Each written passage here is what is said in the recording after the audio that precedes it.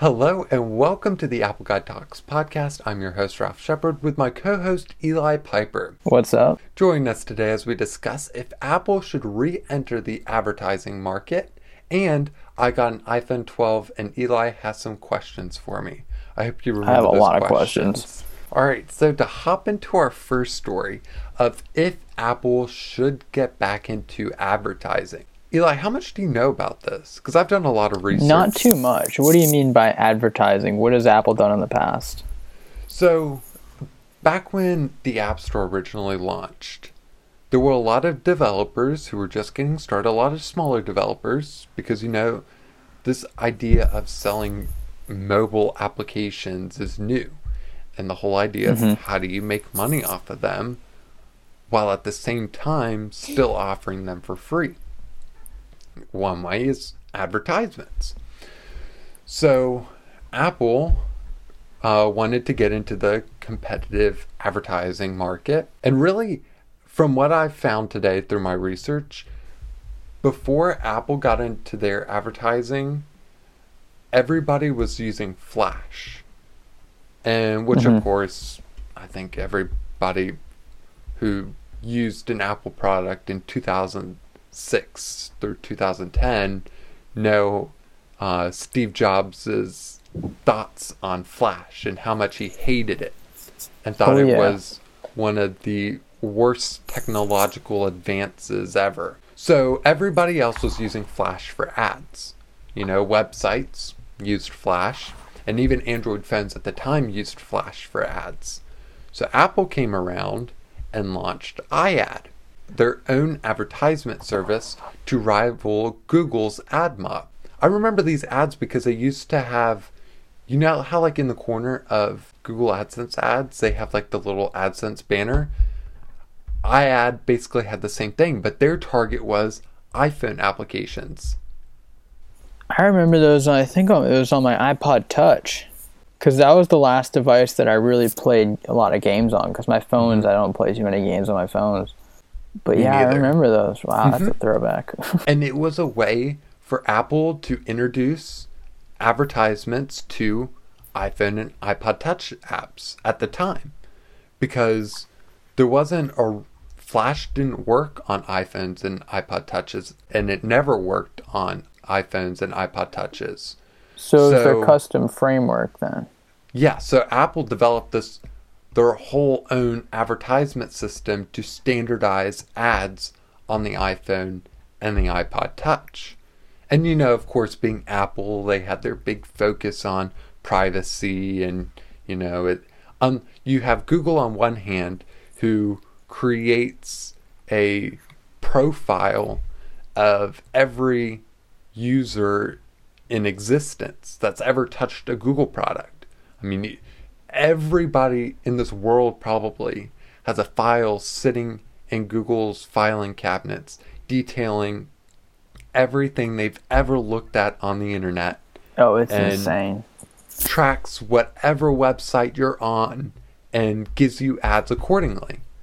Google knows more about you than you know about yourself, probably.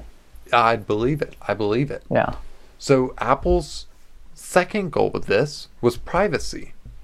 Being able, and of course advertisers don't like this because they want to know all the information about the people they're advertising to, which I understand. Can we point out for a second that a $1 trillion company like Apple being all about privacy and not collecting users' data is very contradictory to what other companies such as Google and Facebook are doing out there. So I think that's a big thing for Apple. Props to Apple, because they manufacturing phones could get so much data on anyone. I mean, they could listen to phone calls if they wanted to. I don't know if that's legal, but they could at least get data about, what you do when and where you call people and stuff, but they don't. They could get so much data on you, but they don't. And they're all about privacy and stopping people from getting data on you. So it's kind of interesting, and you almost kind of wonder if there's an ulterior motive there, but props to Apple for that. Yeah, so that's, I mean, that was another whole idea behind this, behind iAds. But throughout 2016, Apple slowly brought the service to a close. But iAd still runs in the background of Apple News and the App Store search result ads.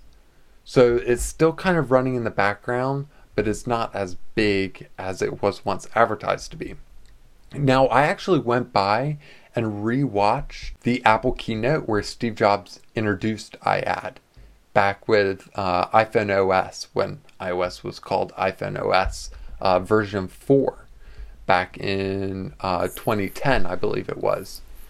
And the whole idea was being able to click on a banner at the bottom of an app, and without leaving the app, you basically get the advertisement itself is its own interactive app. He gave an example of a Toy Story ad that they had created.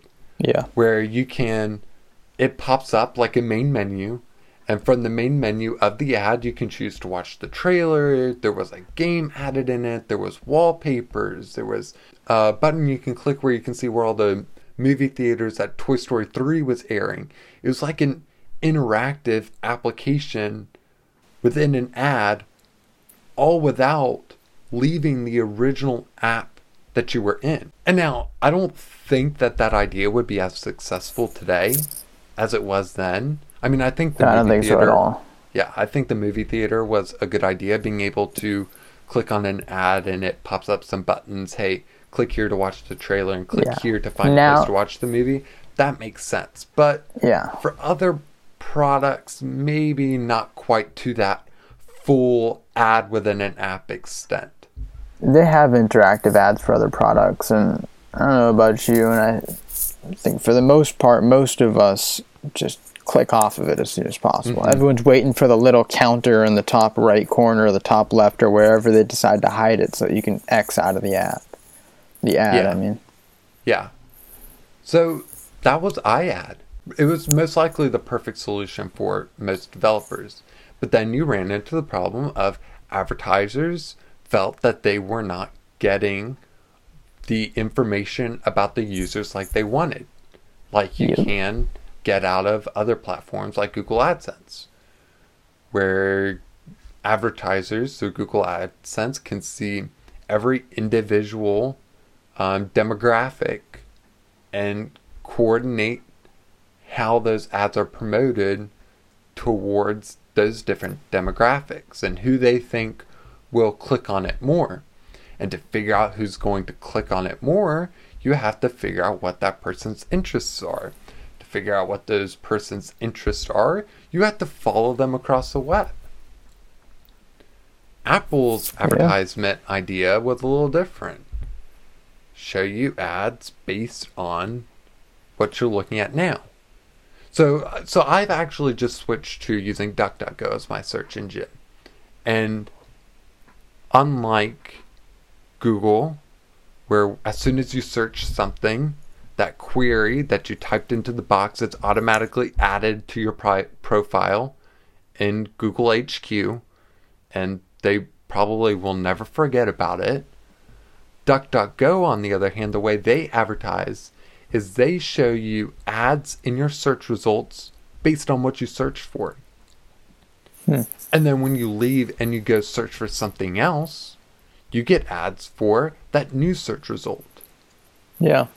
In that none of the information or nothing that you searched previously affects what ads you'll see in the future. Makes sense? Yeah. Those are still targeted ads. Those are targeted towards people who are looking up something along the same lines as the advertisement. They may be interested in that product. On the other hand, people still prefer Google AdSense because they get all that information that Google tries to, or that Apple tries to hide. For me, if I'm looking at an ad, right, if I'm being forced to look at an ad, wouldn't you rather it be for something that you're going to buy? Mm-hmm. Right? I'd rather get an ad for guitars than an ad for skateboards. At least guitars, I'm going to be like, oh, wow, that's cool. You know? The skateboard, I'm going to be like, why are they showing me skateboards? I don't skate. So, in my mind, I can see where the targeted ads appeal to people. Because they're like, all right, if I have to view ads, I want it to be something I'm going to like. But I think there is a line that you cross where the ads are too targeted and, it almost seems like, you're talking about something and then you open up Facebook and it's there and it's kind of like, okay, that's really creepy. How did that happen? That crosses a line. I think that crosses a line. I think based on your search results and stuff is cool. If you're looking to buy a Mac and Apple you start seeing Mac ads, that's cool. Cases for Macs, that's cool. That's what you're looking for. You might even click on it, and I've had ads sometimes show me things that I wouldn't have been aware of unless that ad came up. But, it crosses a line when they start really reading into your patterns and stuff, and I think that's where Apple has it down, where they're kind of trying to limit how much tracking is done. So now we are back in 2020. iAd has been dissolved, while at the same time integrated into Apple News and the search results in the App Store. But is there a possibility for Apple to re-enter the advertisement market? Not in an iAd replica, but in a more modern solution for the digital age that we're in today? I don't know. I feel like there is a way for them to enter, but they're going to have a really hard time going up against Google and Facebook. Here's another thing, though. They own a walled in garden. They can say, hey, if you use our advertisement service, we'll cut you a break. They've shown recently that they're willing to make adjustments to their App Store fees towards developers. Yeah. You have in 2021, they're launching the small business something or other, where they're giving discounts, App Store discounts to developers who are making less than $1 million a year. So they're obviously willing to make exceptions for small groups of people. If you're a developer who's making less than $1 million a year off of your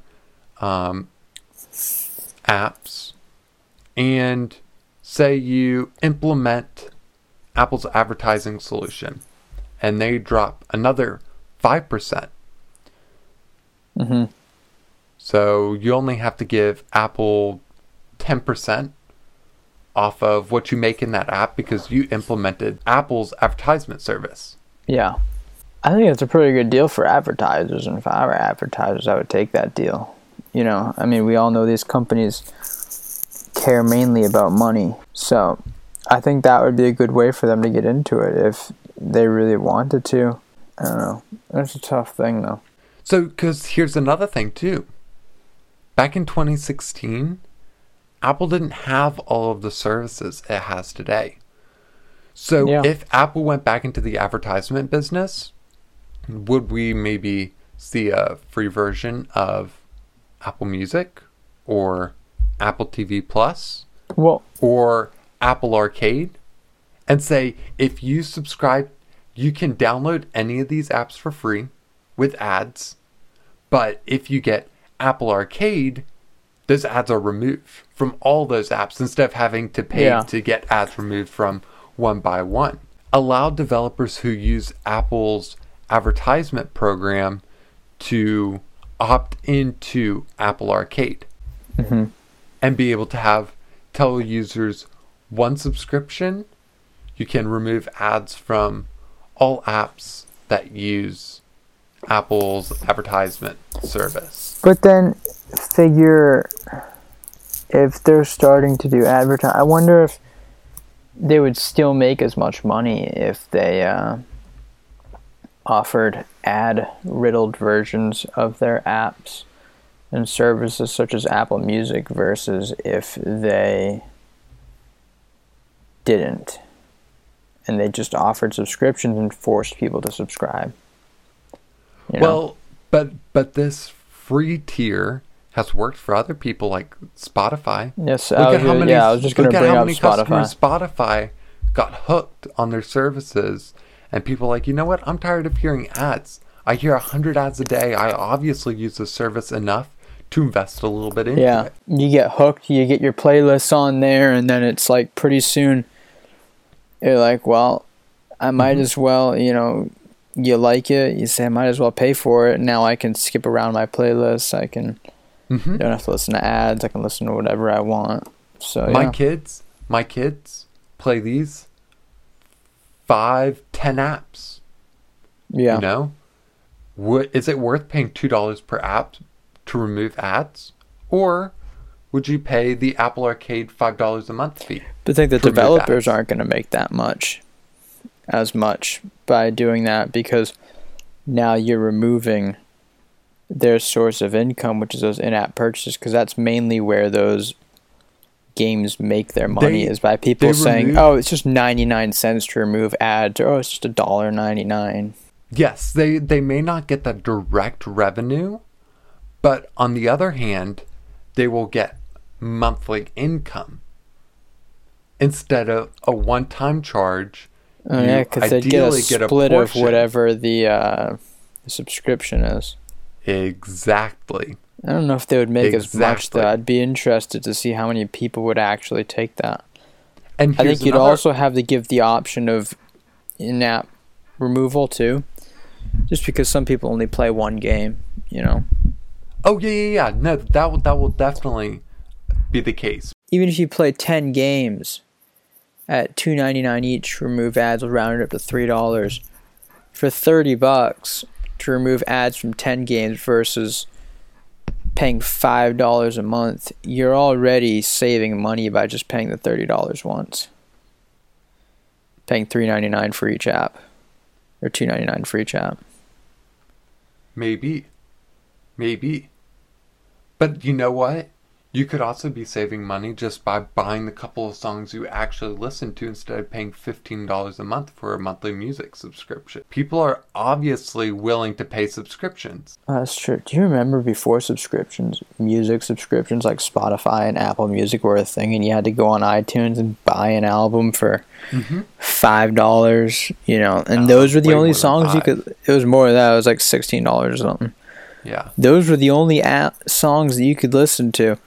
If you decided, hey, I'm feeling this type of music today, if you didn't have that in your playlist, you were pirating it, or you were just out of luck, unless you wanted to fork over some money for it. And now we pay X amount of dollars per month, and I have an entire music library. Like, I have any single music that I could ever imagine at my fingertips. I mean, it's just insane how streaming services have changed the game, but that's kind of a side tangent. And people are obviously willing to pay for it. So all these... And subscriptions are the easiest ways to make money because people just forget that they're there. And I said this in my original rundown of Apple One, Apple's bundled subscriptions, where I stated Apple Arcade is a bundle of apps that you would typically expect to be free, ads supported somehow, and maybe pay $1 or $2 to get those ads removed. So what if you add ads to those apps, make them free, but say, hey, if you want to remove ads from these apps, you can subscribe to the Apple Arcade subscription service, $5 a month, download any of these apps you want, and no ads. That way, it gets because right now, sure, you can watch the video ad of an app in the App Store. Yeah. But what will really get the user hooked is if you let that user in to play a couple levels. Yeah. Or that's true. Having ads everywhere in the app where they feel, I really like this game. I want to invest more into it. And you know what? I like this game too. I want to invest more into it. Or I have kids. I don't want my kids to deal with a bunch of ads. Yeah, especially you might not want them to see certain ads. Well, knowing Apple, they would definitely be restricting. Knowing Apple, it would all be, kid ads. Which is But you might not want them seeing ads in general just because, you want to limit how much exposure to media they have. Or in general, you just don't want them clicking off to other places. Yeah, that's true. You could easily go down a rabbit hole and end up at the wrong place. So, and talking about the explicit ads and content, advertisers who want to advertise through Apple's service will know that their ads are going next to appropriate advertiser-friendly content. Yeah, no, that's true. Because of the App Store's walled garden and because of the restrictiveness of the Apple News and all their other services. Advertisers would know that their ads are going next to appropriate content. Where Google AdSense, they advertise to such a wide base that I would imagine that it's harder for them to control where ads show up. And this has been has been an issue, especially when you look at YouTube.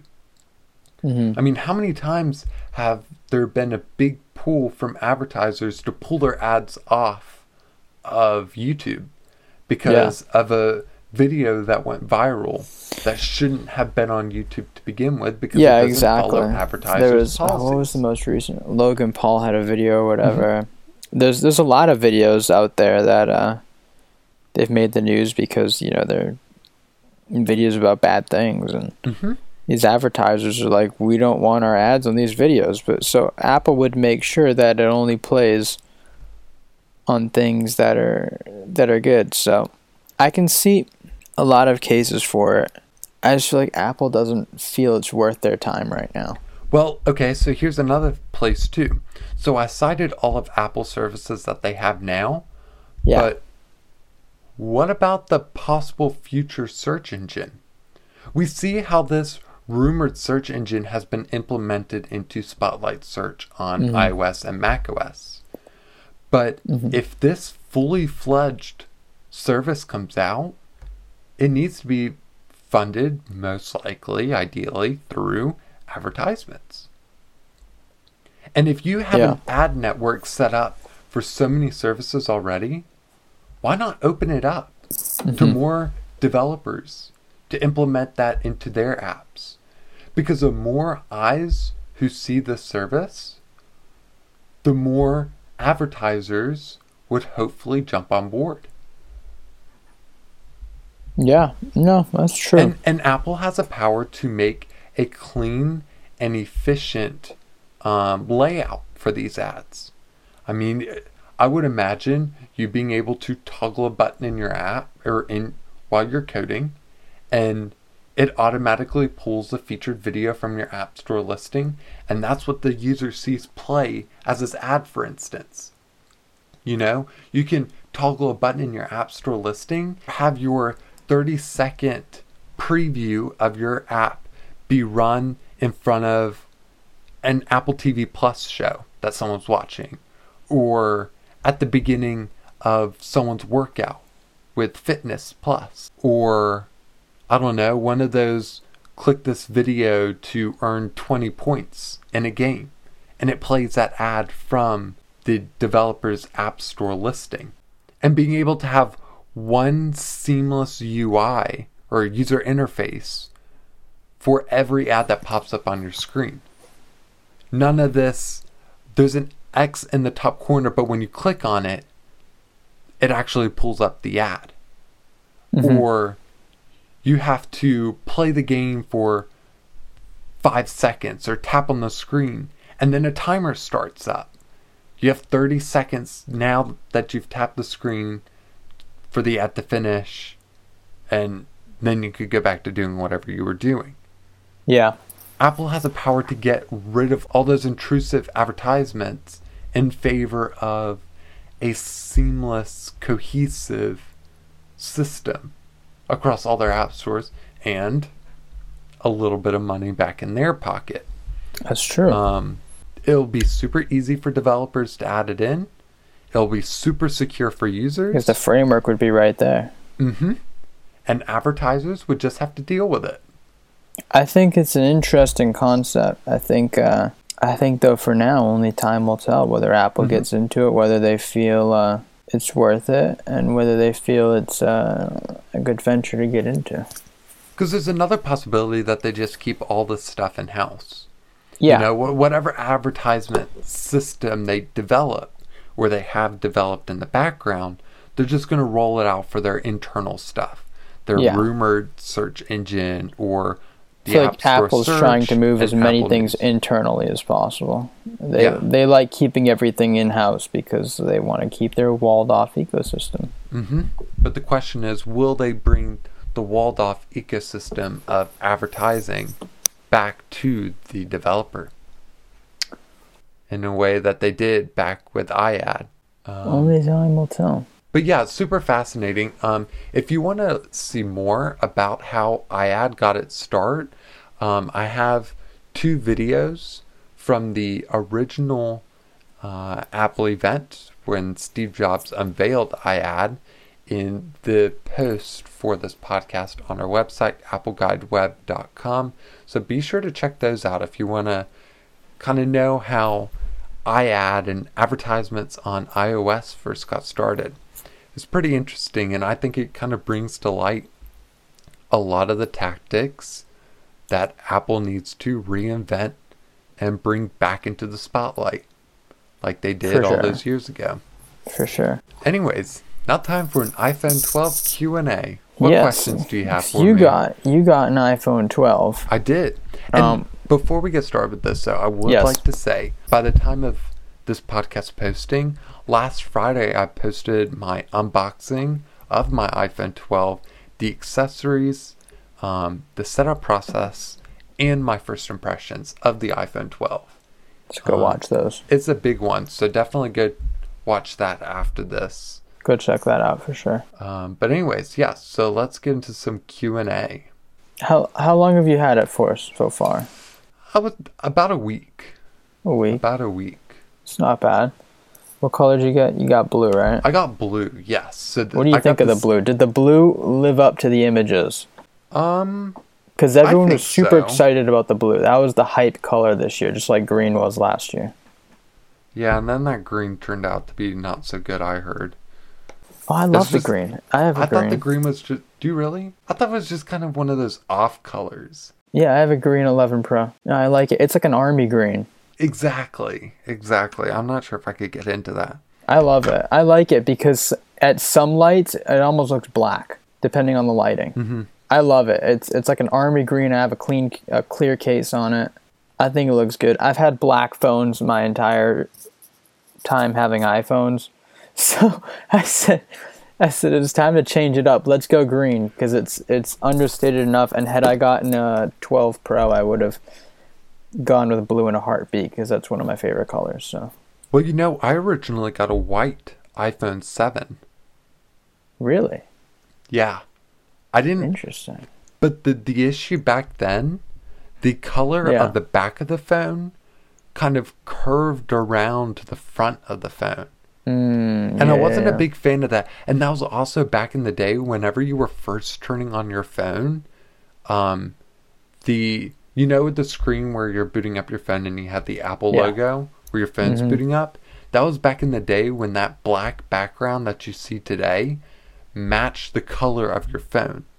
Yeah, so with a white iPhone, you would have a white background with a black Apple logo. Yeah, matched the colors bezel. would be flipped if you had a black iPhone. And I didn't like the... I never got any other different color than black because I didn't like the white bezels. I liked having black bezels just because it's so much better for viewing media on. But anyways... I also wanted the better camera. That's another reason I upgraded to the... so why did you get... 7. So you had a 7 Plus. Mm-hmm. Why did you get the 12? What was your thought process to kind of determine to buy that one instead of the 12 Pro? Okay, so I said this in my video, and I will say it 100 times more. iOS is iOS. Whether you're on an iPhone 7 or any of the 4 brand spanking new iPhone 12s, iOS is iOS. You have the same experience across all the devices. Sure, cameras may be a little better, screen may be a little better, microphone may be a little better.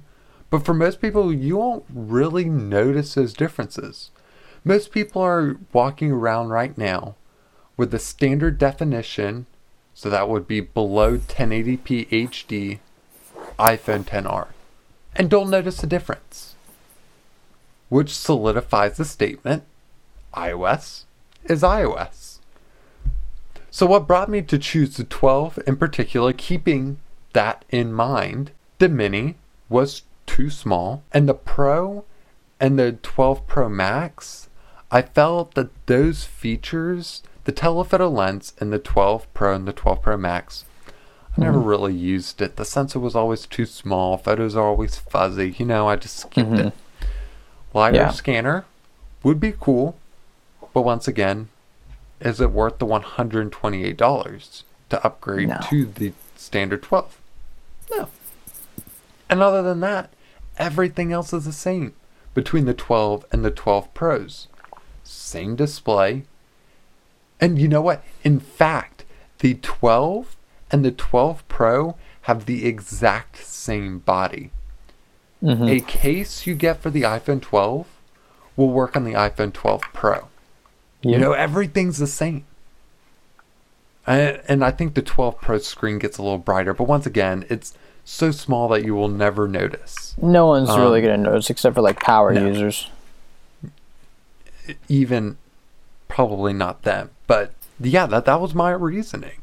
It's like between iOS being iOS and the telephoto lens and the LiDAR not being enough for me to upgrade and spend $128 more for it. So when buying this iPhone, it ultimately came down to price. How much am I willing to put into this?